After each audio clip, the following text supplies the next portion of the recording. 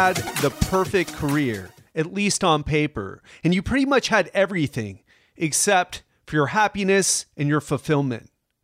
And what if you had spent the majority of your life in this field, working your way up step by step, promotion by promotion, until you got to the pinnacle, the top of what you were able to do in that field, and you should feel happy and fulfilled, yet you don't?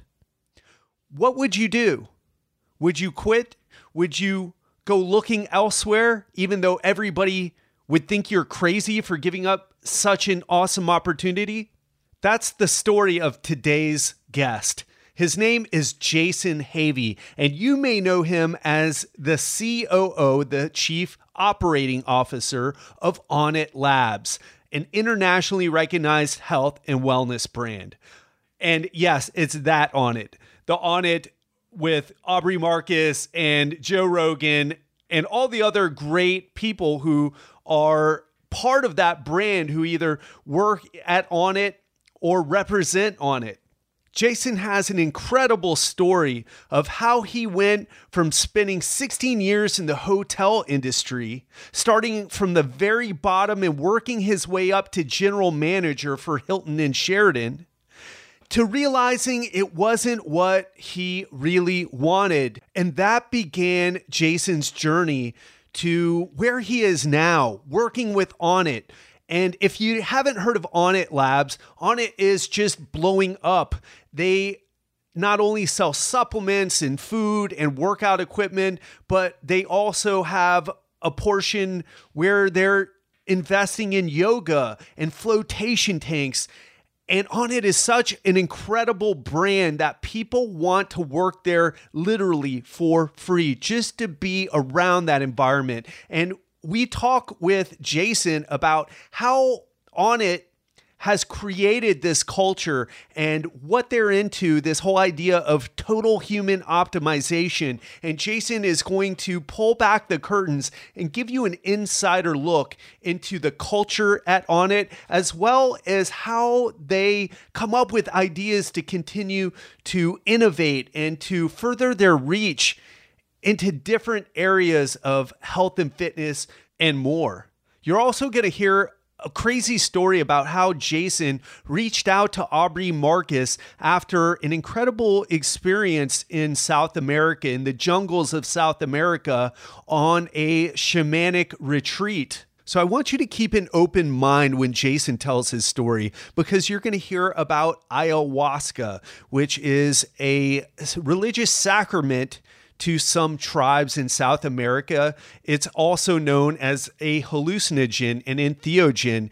And Jason talks about that experience and how it caused him to make a major shift in his life. You're going to learn how to get clear on your path, what really makes a difference in your life, what you really get excited about. You're also going to learn what one of the fastest growing health and wellness brands is doing to become successful and create a culture that, like I mentioned earlier, just attracts people to the point where they want to work there for free. So if you're a business owner, if you're an employee, we talk about the future of business and what the culture is going to look like and what people want and why money isn't everything. So get ready for this interview with Jason Havey.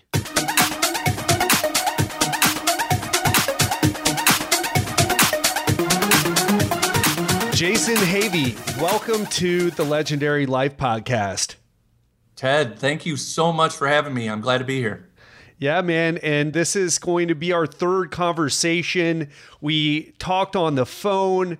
We hooked up for an interview. I was on your show. Now you're on mine. And man, you have such a great story. You were in the corporate world, and now you've gotten your dream job, and you told me the story of how that happened, and I'm just gonna allude to it right now. But I was like blown away how that happened, and you're doing so many cool things, and your story was just so amazing. I knew I had to have you on the show. So really looking forward to diving in and to talking about some of the things that we've been talking about on your show and on our phone call. Absolutely. Yeah. Well, and we'll get into it in depth, but it's just like the search for the legendary life, right? And a lot of times it does not take a straight path, and it certainly didn't take a straight path in my case. Yeah. And just so you know, Jason is currently the COO of Onnit Labs, the Onnit that is blowing up everywhere with their supplements, their workout equipment, their workout education. Matt Pack's friend, John Wolf. I mean, Aubrey Marcus is the CEO. Just so many people connected to Onnit. You guys work with a lot of influencers.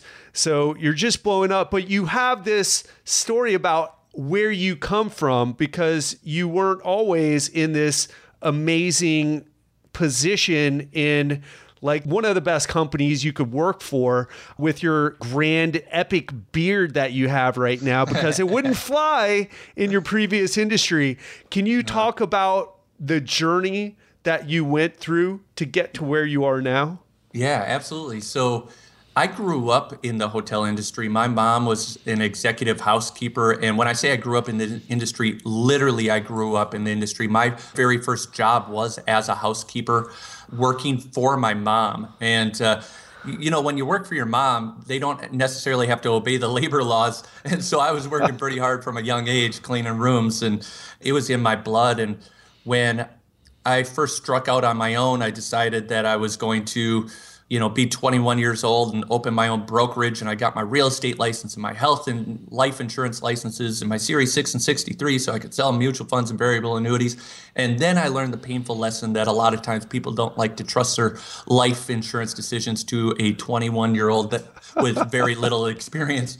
And that lesson came pretty hard and fast. And so I decided that I was going to do what I knew and start working in a hotel until I could make enough sales in real estate to really finance myself. And it wasn't more than a week after I got back into hotels that it was in my blood, and it wasn't going to get out. And so my entire career, 17 years, was in the hotel industry. And I love that industry because there is something new every day. Essentially, you can think of managing a hotel like you're the mayor of a small city, but your constituents change every day. And so somebody's guaranteed to be happy, sad, hurt, crazy, upset at every moment of every day. And there's something about the allure of a 24/7 business like that, where you're running restaurants and rooms.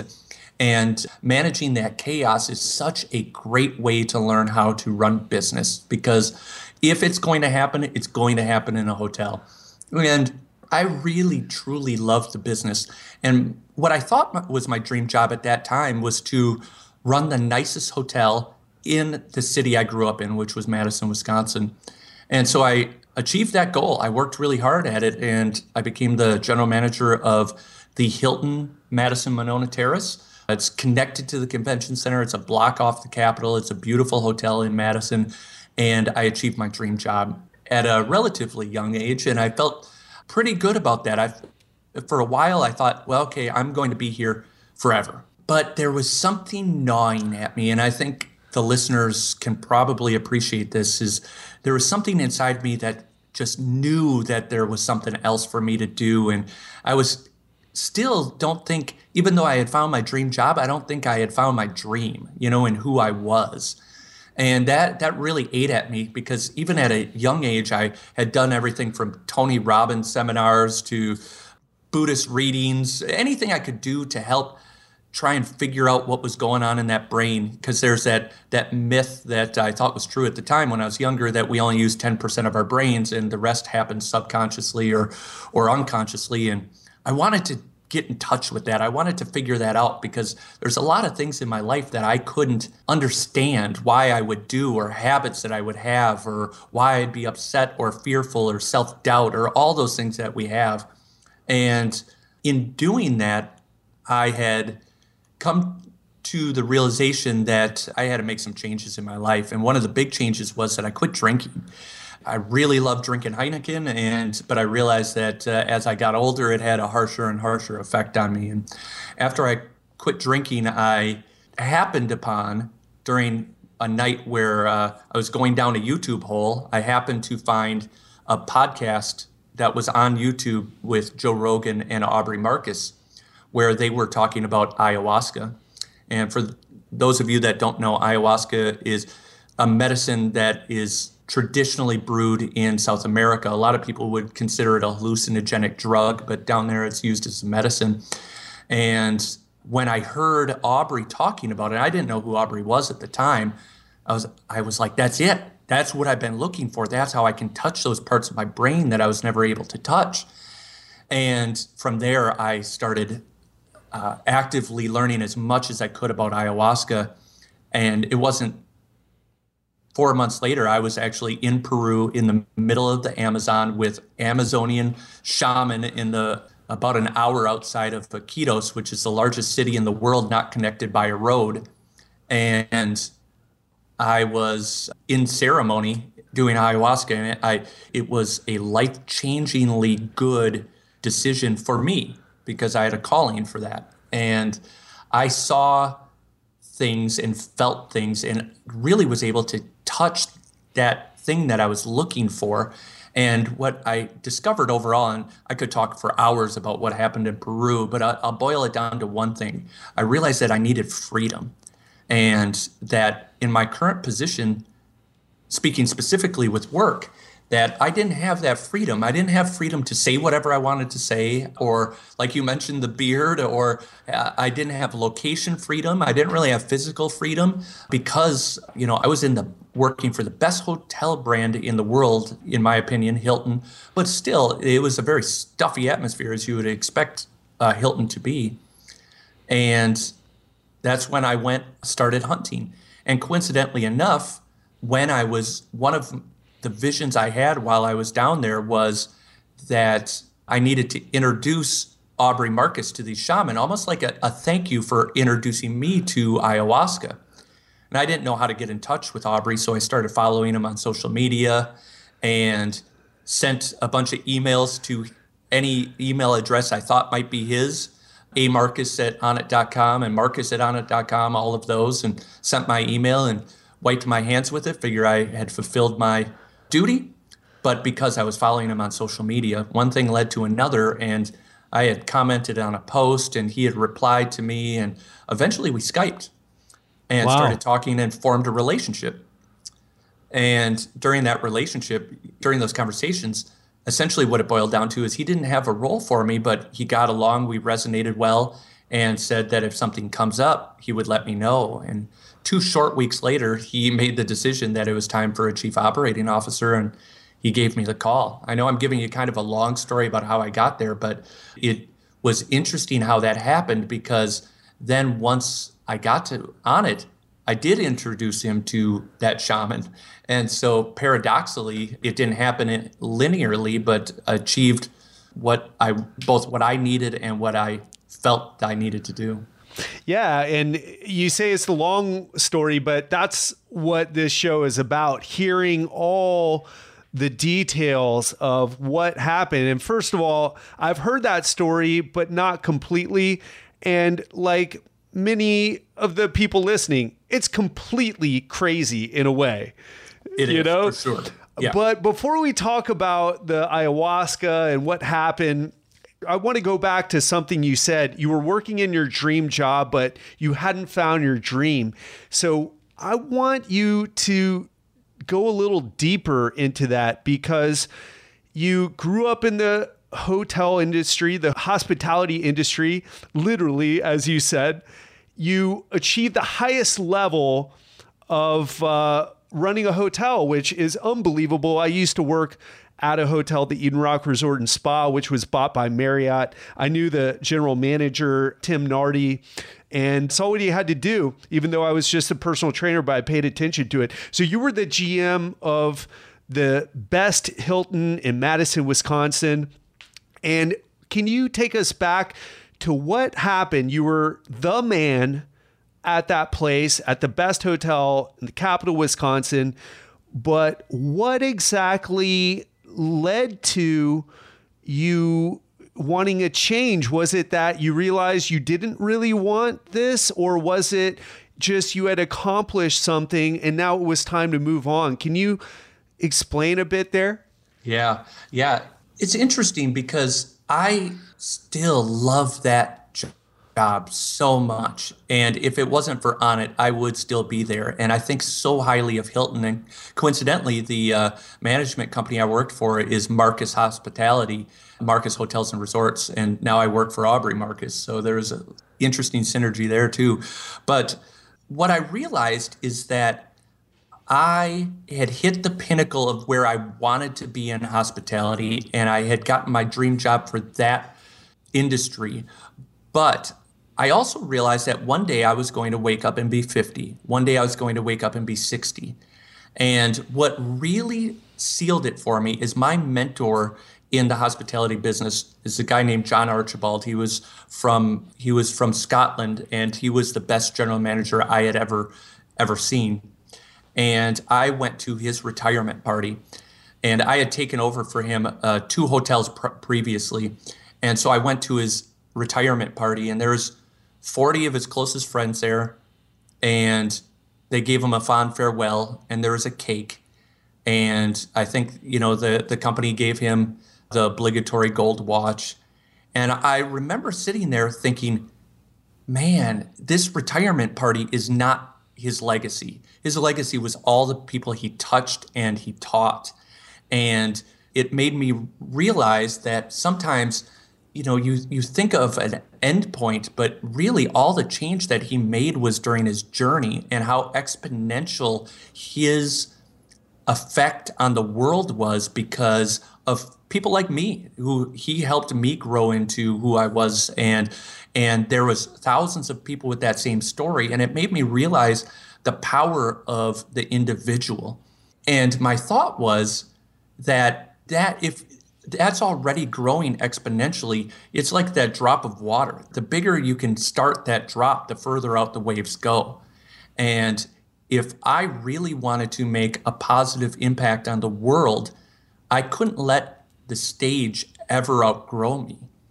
And my thought was, if this is my dream job, I am going to wake up at 60 and I'm still going to be on the same stage.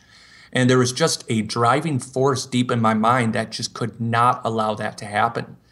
And it wasn't an egotistical, narcissistic, or self-centric thing. It was very altruistic and subservient to some greater good that I knew was out there.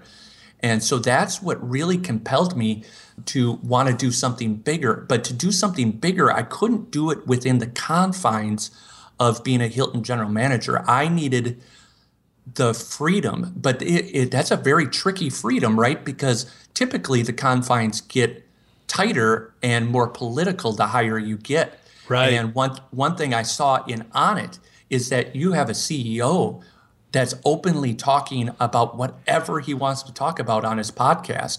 And that was really admirable to me. And he was talking about things that other CEOs don't talk about. He was talking about plant medicines, and he was talking about his own journeys and struggles. And I knew that was the company that I needed to work for, because if I could work at Onnit, I could do my podcast that I've always wanted to do. I could do stand-up comedy. I could do all of those things along with advancing in my career. And what I think and what I hope is happening is that the paradigm is shifting. It's manifesting itself in ways where that is the new generation of CEO, and transparency and authenticity is being valued over buttoned up and sealed corporate culture. And I wanted to be as close to the tip of the spear as I could be on that. And I think that's what I received with Onnit. Yeah, incredible story. And one thing that you and I talked about on our phone call, and I want to get into the ayahuasca, but I don't want to lose track of what we're talking about now, because it's so important. And it is this shift in consciousness, shift in value, shift in expectations. Man, I have worked and know some old school business guys.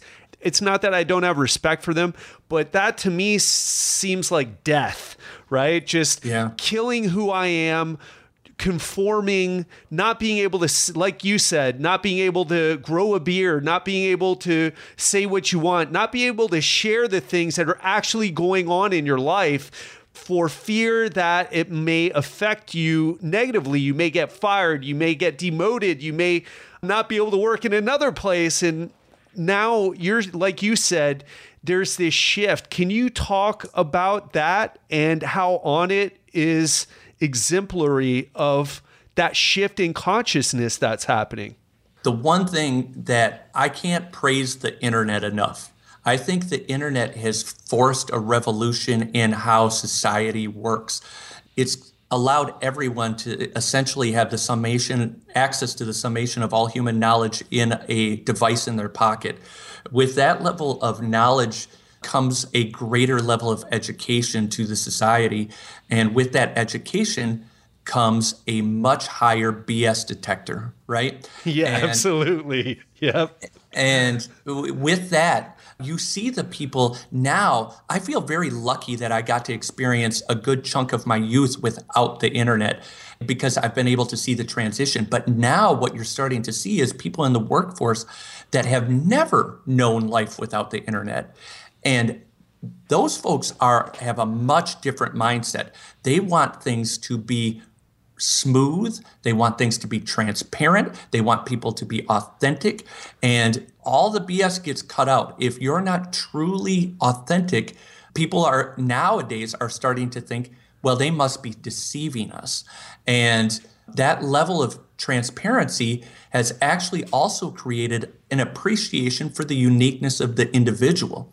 So that's the real beautiful breakthrough that I think is happening is now it's okay to be flawed as long as you're not deceptive about your flaws. It's okay to be who you are. And in fact, that is a higher value proposition than trying to assimilate these days.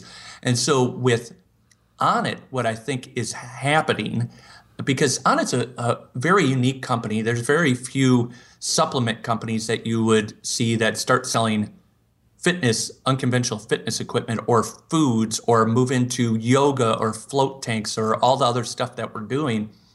And people are wearing the apparel for style. So we've become almost an apparel company too. And that's because people genuinely believe in the brand. And that's led by Aubrey. And it's because you see people like Aubrey or John Wolfe are customer facing, accessible, and completely transparent, both in their flaws and in their strengths.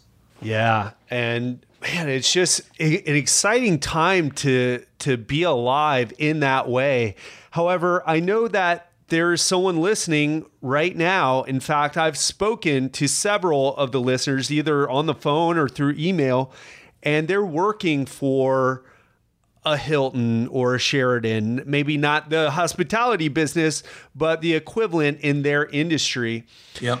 And they feel they're gravitated to this podcast in part because this is the alternative. This is the awakening of consciousness, not just what I'm doing, but what you're doing, Jason, with your show, Spinning Logic, with what Aubrey Marcus is doing with a lot of the Silicon Valley guys. When you go to Google, they have nap pods, not because they're trying to be novel or weird or quirky, but they realize like, hey, we need to take care of people. We don't just beat them with a stick and to get them to work more hours. Let's have them nap for 20 minutes or whatever, because they're going to come back and be more productive. It's this embracing of not just the authenticity and transparency, like you said, but also of like a new operating system, utilizing the science and putting it into play.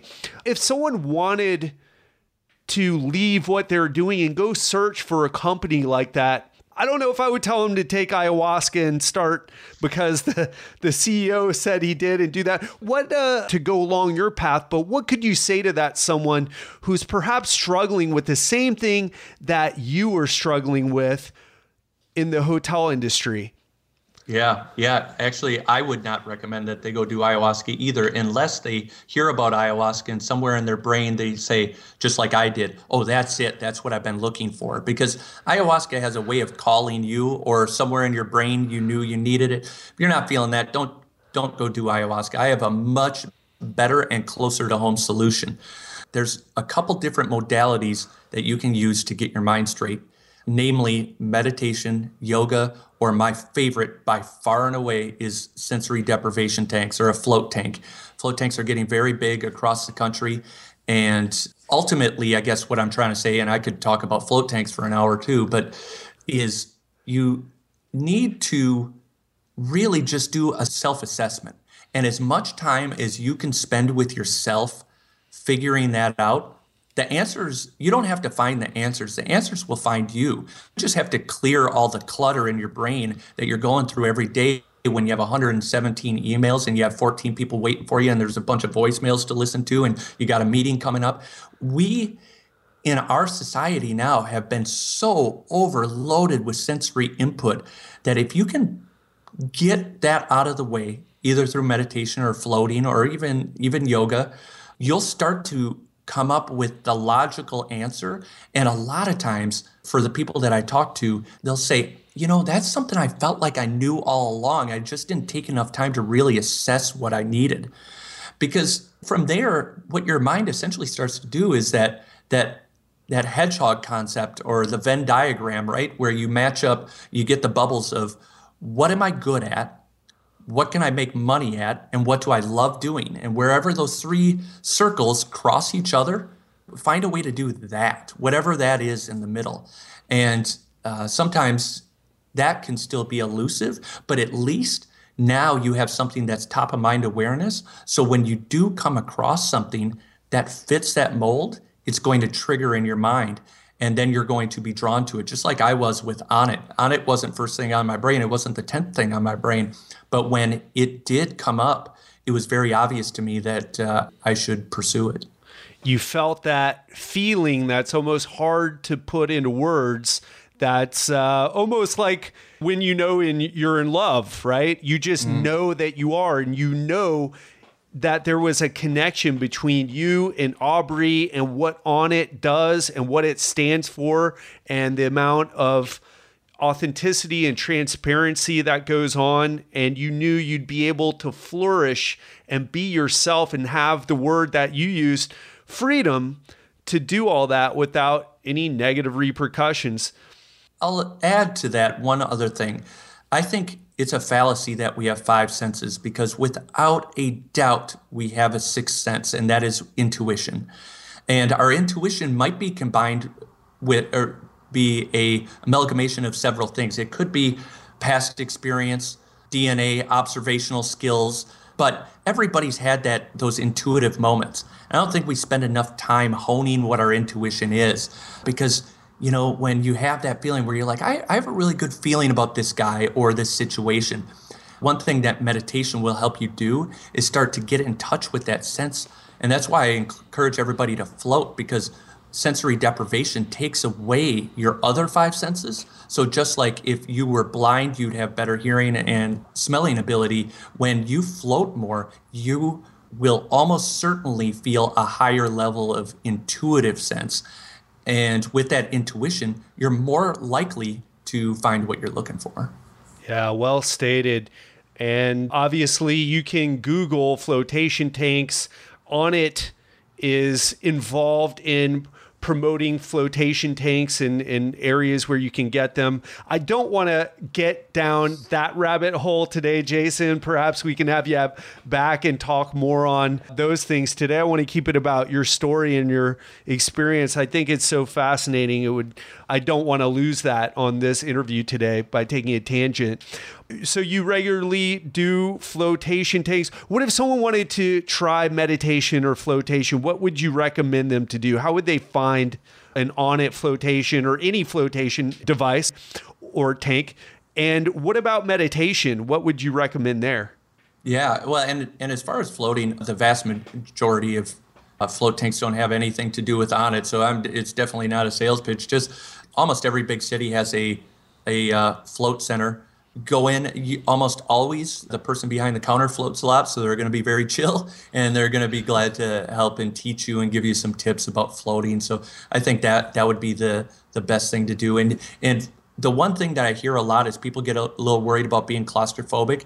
One thing I'll tell them is once you lose your senses, where you there's no sight, there's no sound, there's not even touch because the temperature is 93.5 degrees, both air and water, so it's skin temperature neutral.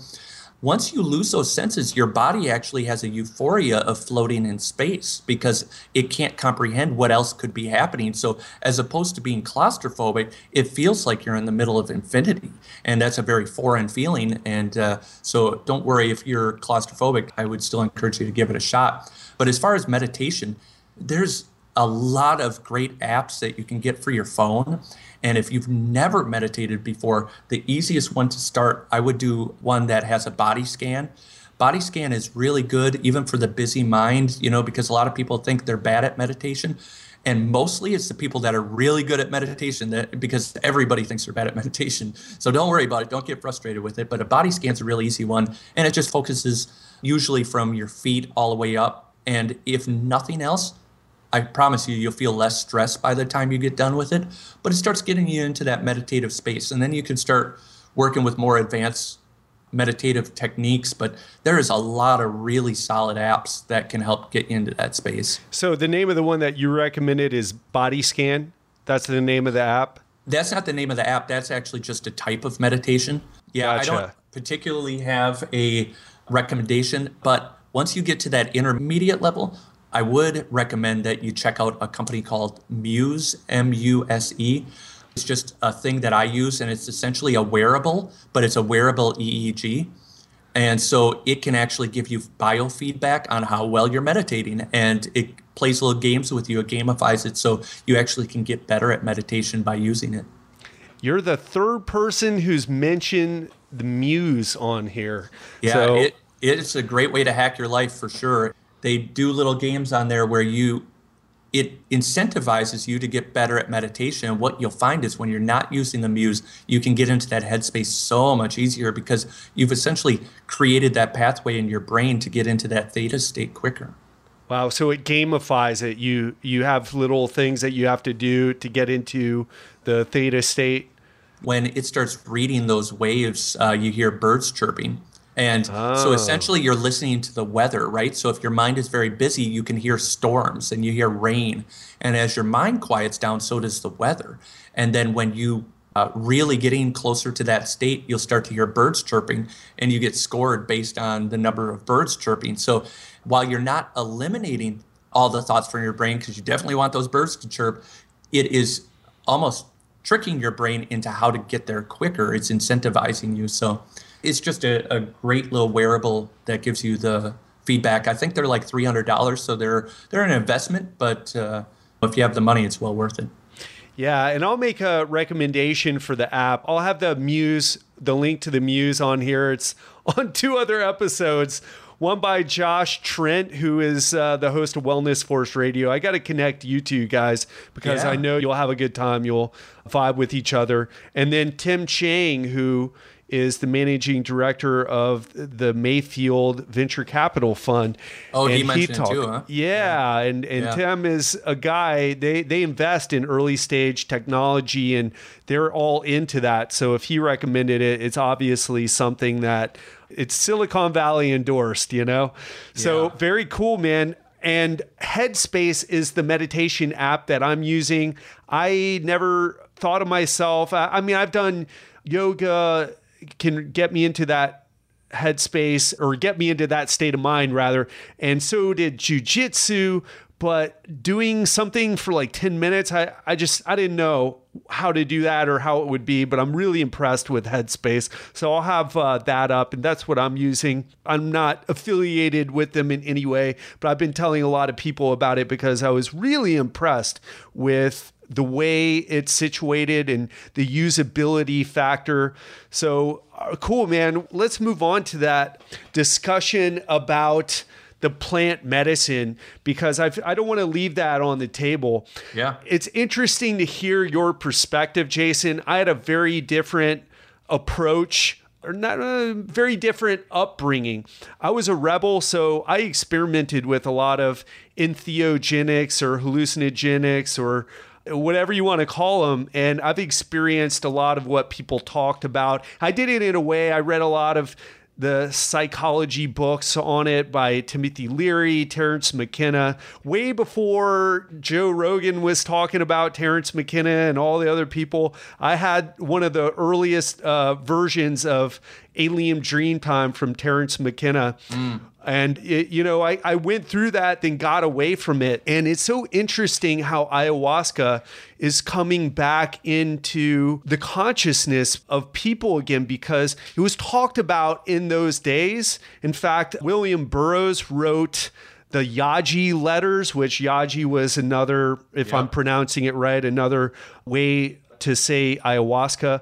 And Giselle, who is my partner in more ways than one when it comes to Legendary Life, she's Brazilian, and her father actually started drinking ayahuasca, and that created a major breakthrough to the point where that's what caused him to give up alcohol and be more introspective about his life and thinking about how he could have done things better and what he can do now to become a better person. And he's involved in the religion with that. And Giselle and I have been talking about taking it, but what was your experience on it? And what do you have to say about anyone who is perhaps thinking about it or perhaps judging the hell out of you right now and thinking that you're a hippie, crazy, drug, new age, drugged out, crazy person?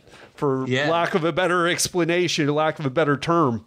Yeah, no, and I think, that is a perception that's out there, but it's definitely a perception that's changing. The first thing, I'll start with your first question. First piece of advice I would give anyone, this is very serious, is that in Peru or Brazil, but Peru was my experience, ayahuasca is a burgeoning market, and it's growing very quickly. And with that, just like with any other market, you have to be very careful because ayahuasca is such a powerful medicine. It will get into the deepest recesses of your brain and cause you to face your fears and overcome hurdles, and it is very powerful. And when you think of it in that sense, think of it like brain surgery.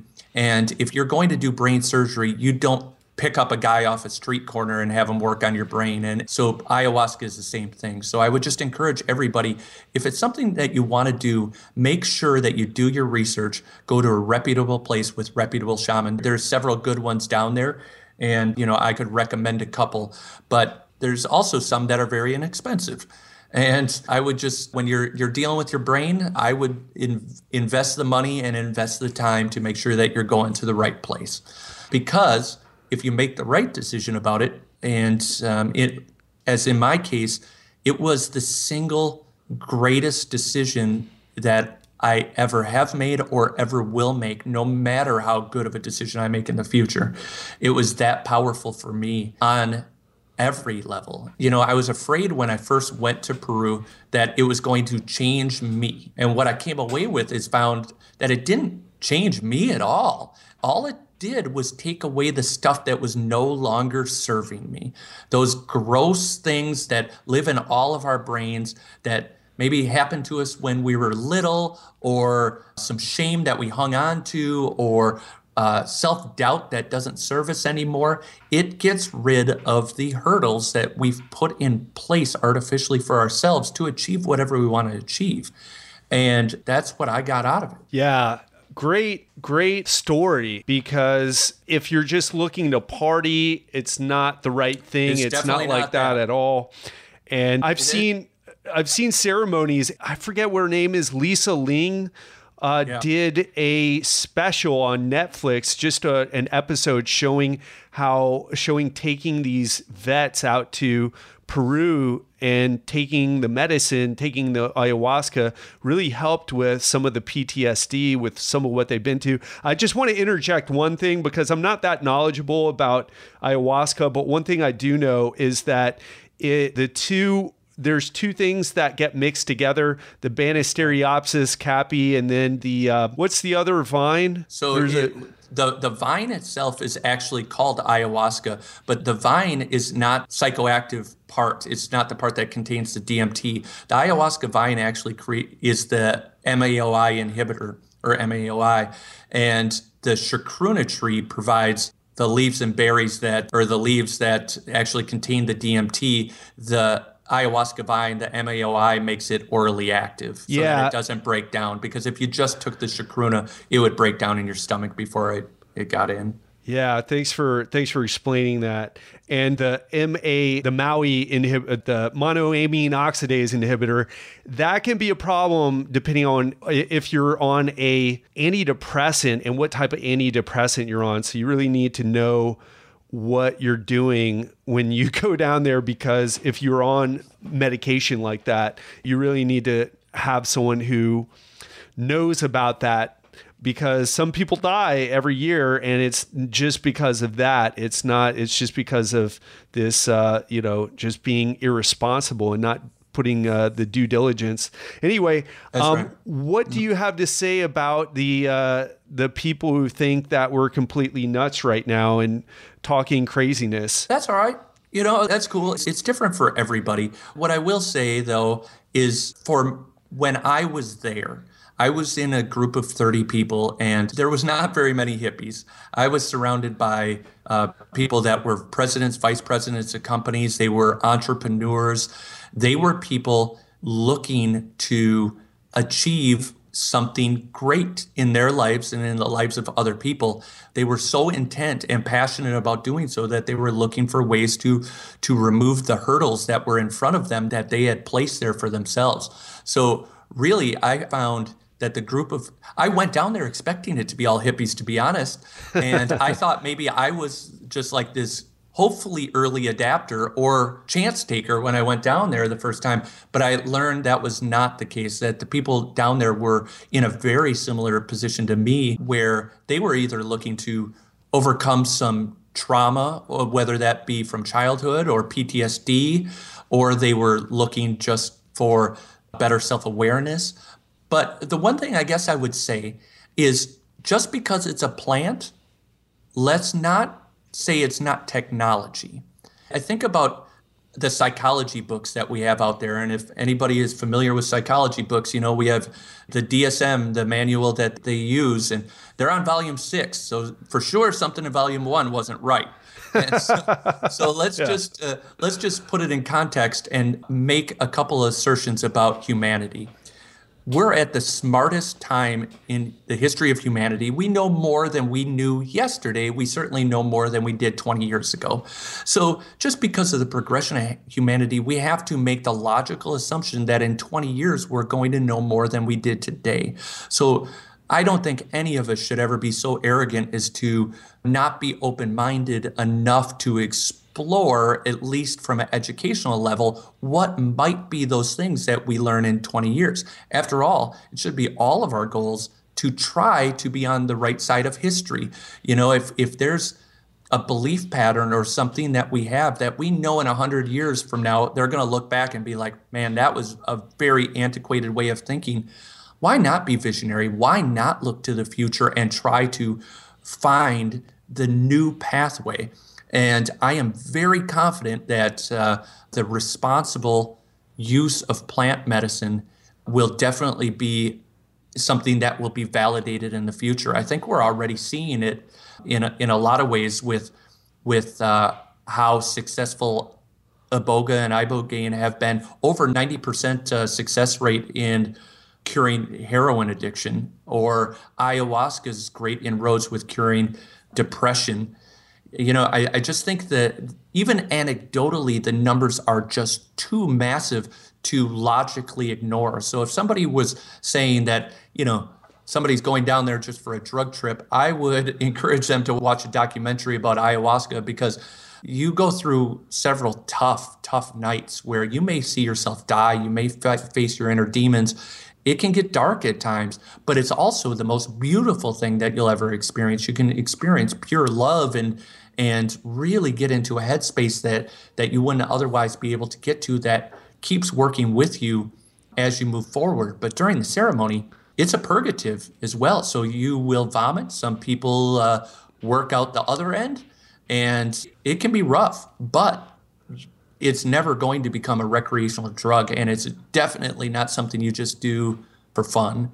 It is definitely medicine, and like any other medicine, when used responsibly and in the moderation and dosage that's necessary, it can have life-changing implications. Yeah. All about that setting and the intention that you bring to the experiment.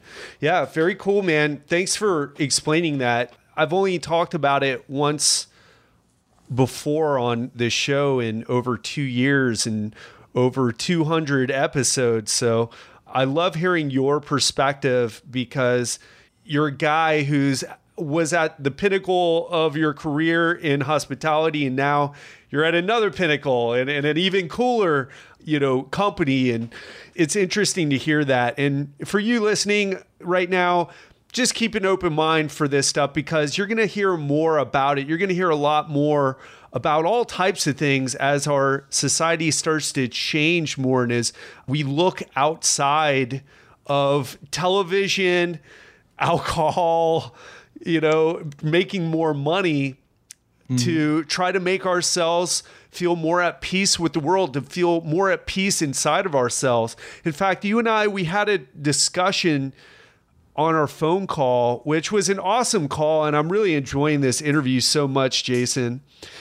And we were talking about how people go down these paths in their life where it's just about more, more, more.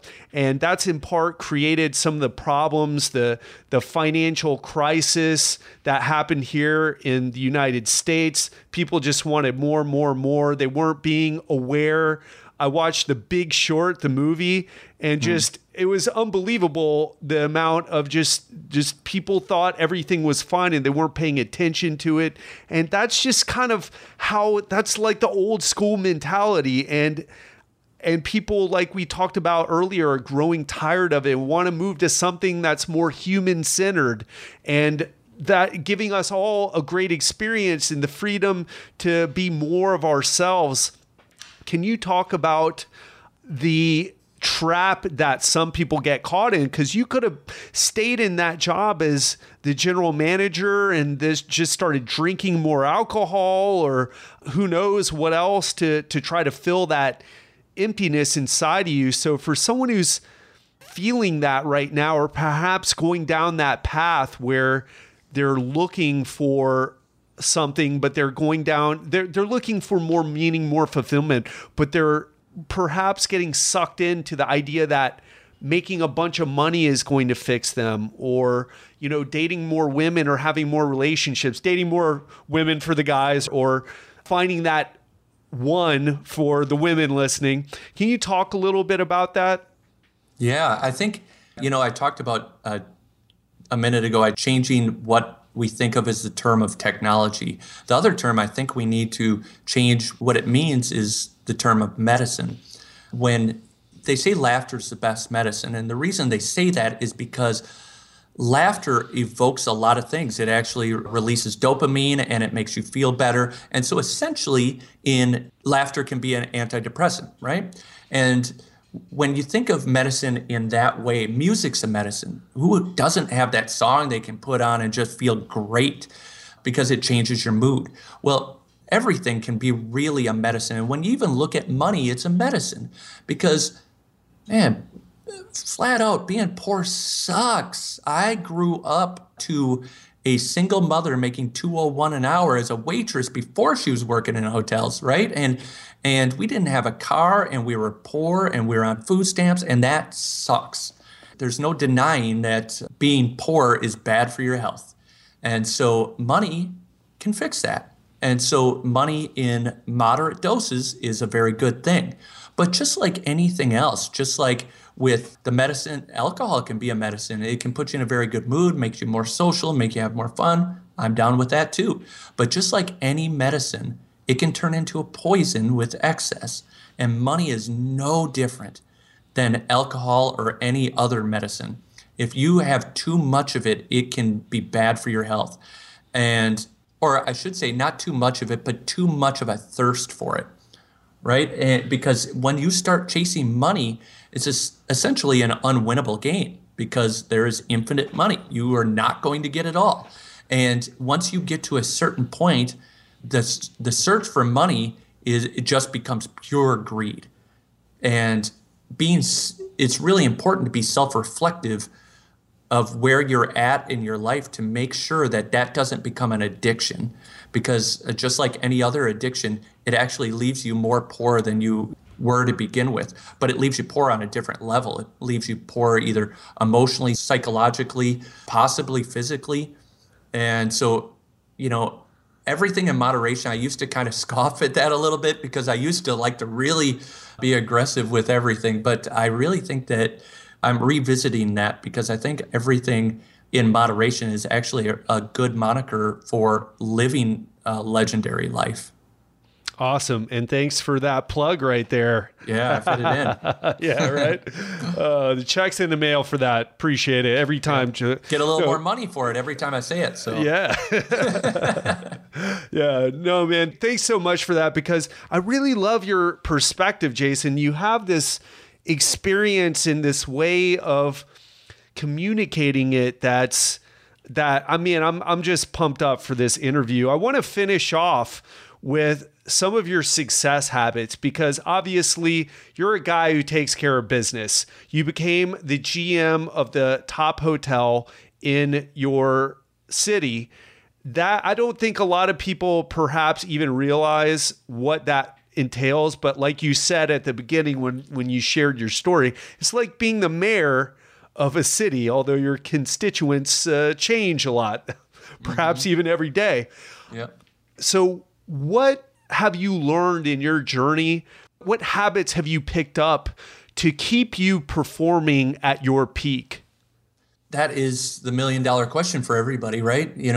And I think it may be different for everybody, but there's a couple universal truths that I've come to.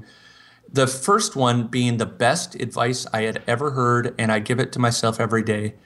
It's not what happens to you, but it's how you react to it.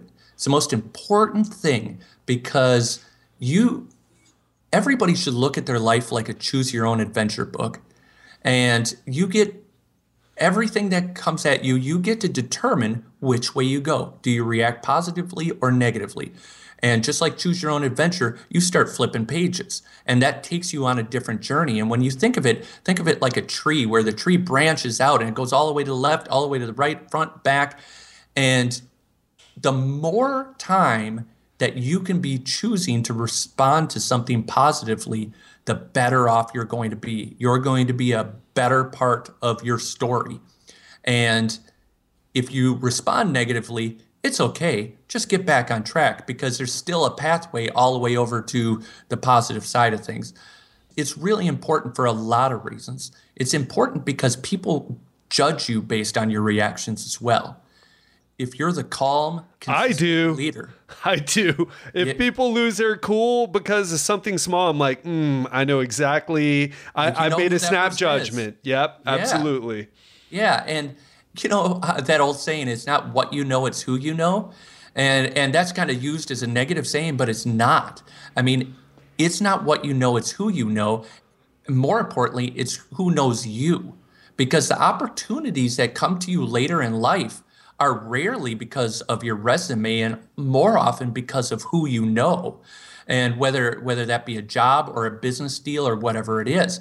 And most times people want to relate to people that they want to be like or with. And those people are generally serving more admirable ideals. And that's consistent, calm leadership. And it is being around people that are positive and people that are inspiring, right? And so I think it's very important that you realize that even in your small decisions, you should always try to choose positivity, always try and choose the high road, even if it seems like it is a short-term detriment to do so. That'd be number one.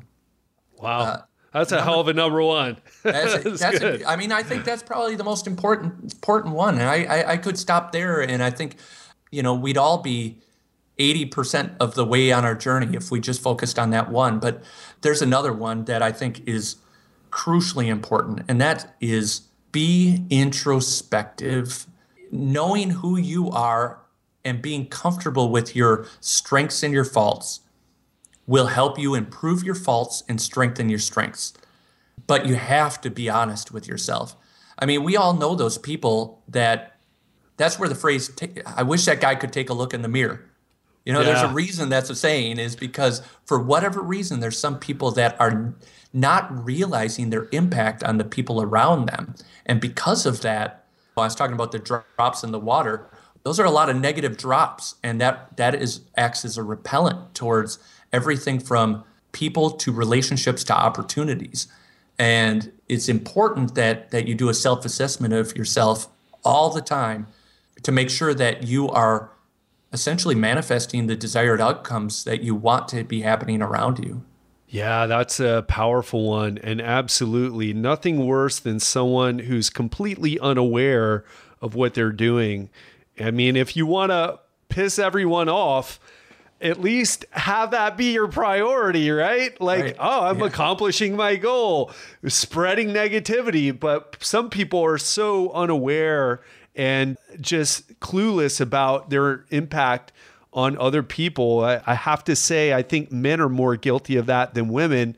Yep. But that's another important one as well. And the flotation, the meditation, or even the ayahuasca are all technologies that can help you get a hold of that. Jason, you work for a super company or super health wellness company, Onnit. Where does health and fitness fall into your routine as being the COO? Yeah, let me just start by saying that Onnit is and this isn't even shameless, this is just true, it is the most positive work environment I could have ever imagined. Because just like the law of attraction says, positivity, is going to breed more positivity. And it's just such a supportive and great workplace. So it makes it very easy to be there, and it makes it very easy to strive for total human optimization, which is the motto and mantra of Onnit. And, I think of total human optimization even more broadly than just exercise. Obviously, like, the benefits of exercise are undeniable. Both aerobic and aerobic workouts have tremendous benefits psychologically as well as physically. And then I also look at that as your mental acuity and function. That's where things like yoga and the float tanks come in. And if you look at Onnit as total human optimization, it's, we started with a place that most people end. We started with the supplementation, but then we got into nutrition with the earth-grown nutrient foods, and then got into physical fitness with our unconventional fitness systems and certifications. And then we got into that mental, emotional, dare I say, spiritual realm with our chain of yoga studios and float tanks. And so I think everybody should look at that as a total picture, because let's not forget our big one that we spend a third of our life doing, and that's sleeping. If you can complete that circle, a lot of times we only focus on one or two parts of that, and it is a full circle. You need to, if you're going to exercise, make sure you back it up with great sleep. And if you're going to exercise and sleep and work hard, make sure that you get some time to meditate, because everything has to be working right. One of the big things, I think the biggest story of this decade is going to be mental health. You see it with drug abuse and heroin abuse. You see it with the military, with PTSD. You see it in the NFL very big right now with concussions. You see it with aging and Alzheimer's and dementia. We're crossing a line where brain health is going to be as prominent as heart health and as physical health has been for a while, nutritional health. And so I just think it's really important that people back up a little bit and take a broad view to their overall wellness. Wow, that is a powerful answer, man. Jason, I feel like we could keep going for a long time, but I think it would be better to have you back on the show to dive into more specifics of, like you said, the flotation tank, the wellness programs you guys are doing, and all the other things that you do to keep you at your best. But Jason, I'm blown away, man. This was such an incredible interview. I've had such a great time, and I've learned so much. And you're such a, I don't know, you just got a vibe. I'm not surprised at all that Aubrey just hired you and made you the chief operating officer of Onnit. I'm not surprised at all after spending these or having these conversations with you. So thank you so much for coming on, sharing your story, sharing your time, sharing your knowledge, and ultimately helping inspire people and showing a perspective of what could be if they embrace some of these changes going on right now, some of this consciousness awakening that we're experiencing. Where would you like people to go if they want to learn more about you or listen to your show, Spinning Logic? Where's the best place? Yeah, thanks. Well, they're welcome to just start at jasonhavey.com, JASONHAV as in Victor, EY.com. That's where you can get links to all the podcast stuff. And I'm going to start blogging some more. Eventually, there'll be a little YouTube channel associated with it. So that's where I would start. And then also, one last thing that I just feel compelled to say is everything's going to be okay. And I think that if you get nothing from this podcast other than that, just tell yourself that every once in a while, because sometimes the highs get too high, sometimes the lows get too low, but everything's going to be all right because, you're you. If you're listening to this podcast, you're already on the right path. You're already searching for whatever it is that your end goal is. And just because you're searching for it, it'll be all right. So don't beat yourself up too much. Just know that you're on the right track. You'll get there. Awesome, man. I was going to ask you for some last words, but you just gave them powerful words. Everything is going to be okay. You are listening to a show while others are watching, I don't know, Netflix series, and which is cool to do sometimes, and getting their news, quote unquote news, from CNN, Fox, MSNBC. It doesn't matter which one, pick any. You are listening to something with people like Jason coming on and sharing their inspiration and knowledge. Man, thank you again, Jason. I will have all the links to what we talked about as well as your website in the show notes. And man, we've got to have a beer and we've got to do this again. We've got to meet up. We'll have some organic, like gluten-free, I don't know, superfood beer if that exists, or perhaps Onnit can make it, right? If it exists in Austin, Texas. We'll find some. All right, my man. Great connecting, and I know I'll be speaking to you soon. Thanks for having me on. I appreciate it a lot. Thank you.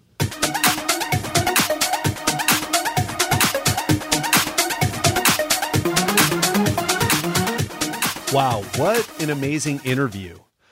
And let's get into some of the takeaways. My first takeaway from this interview was the ability to get clarity. Now, Jason talked about how he went into the jungles and did the ayahuasca thing, but he also said it wasn't necessary. You can do a flotation tank, perhaps a silent retreat that's become so popular that my guest, Tim Chang, mentioned, or something that can disconnect you from your daily routine to help you get some clarity and some introspection to better guide you on this journey that you're on, this one life that you have to live.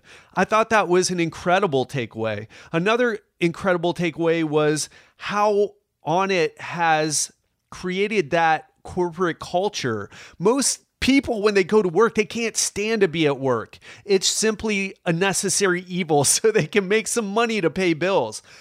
But Onnit has created a type of environment where people are excited to go to work. And if you can imagine, if you could create that in the business that you own or the business that you work in, imagine how successful that company could be if people actually enjoyed being there, actually enjoyed working and furthering the mission of the corporation. And like Jason and I talked about, that is the future. Gone, or not gone yet, but we will get to the point, I believe, where the whole idea of, oh, well, you have to slave away for me because I need to go buy some stuff. I have a 100-foot yacht, but now I want a 150-foot yacht. And I used to buy $1 million paintings, but now I need $5 million paintings. And I need some more supercars and all that material stuff, that hoarding, really. And people aren't inspired by that. People want to be a part of something that means something greater. And there's a reason that people aren't inspired by material stuff. Like I talked about in my Taking Smart Risks talk, we don't get the gratification from it. It only makes you happy for a little while, and then you need more. And then it's trying to fill that empty pit, that bottomless pit. It's not empty, but it's certainly bottomless. There's just no way to get enough material stuff to create the neurochemical changes in our brain to cause our happiness set point, our hedonic set point, to raise up to a higher level. Yet, being part of a mission that is about making the world a better place in some way, or giving back in some way, or furthering something that people can get behind. Now, that's something that will cause a change in people. It connects with us at the deepest level to inspire us to give our best because we're working for something bigger than ourselves. That's going to be a huge change in business, I believe.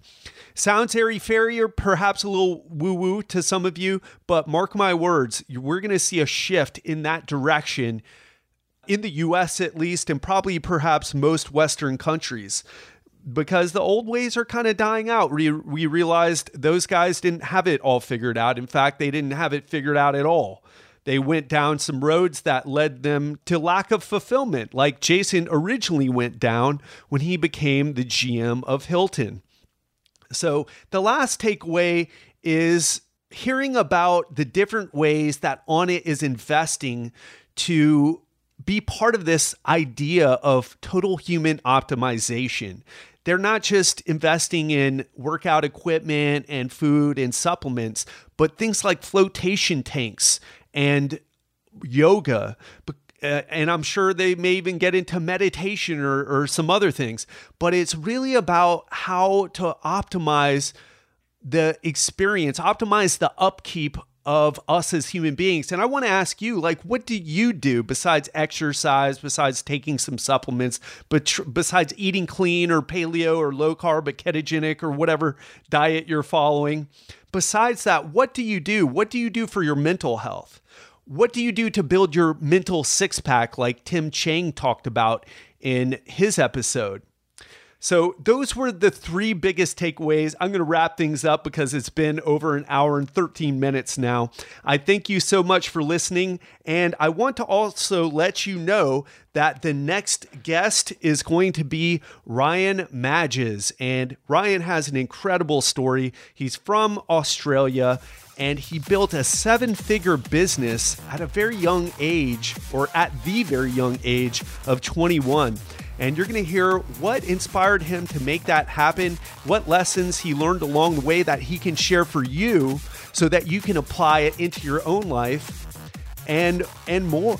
So hope you look forward to that, and I'll talk to you on the next episode.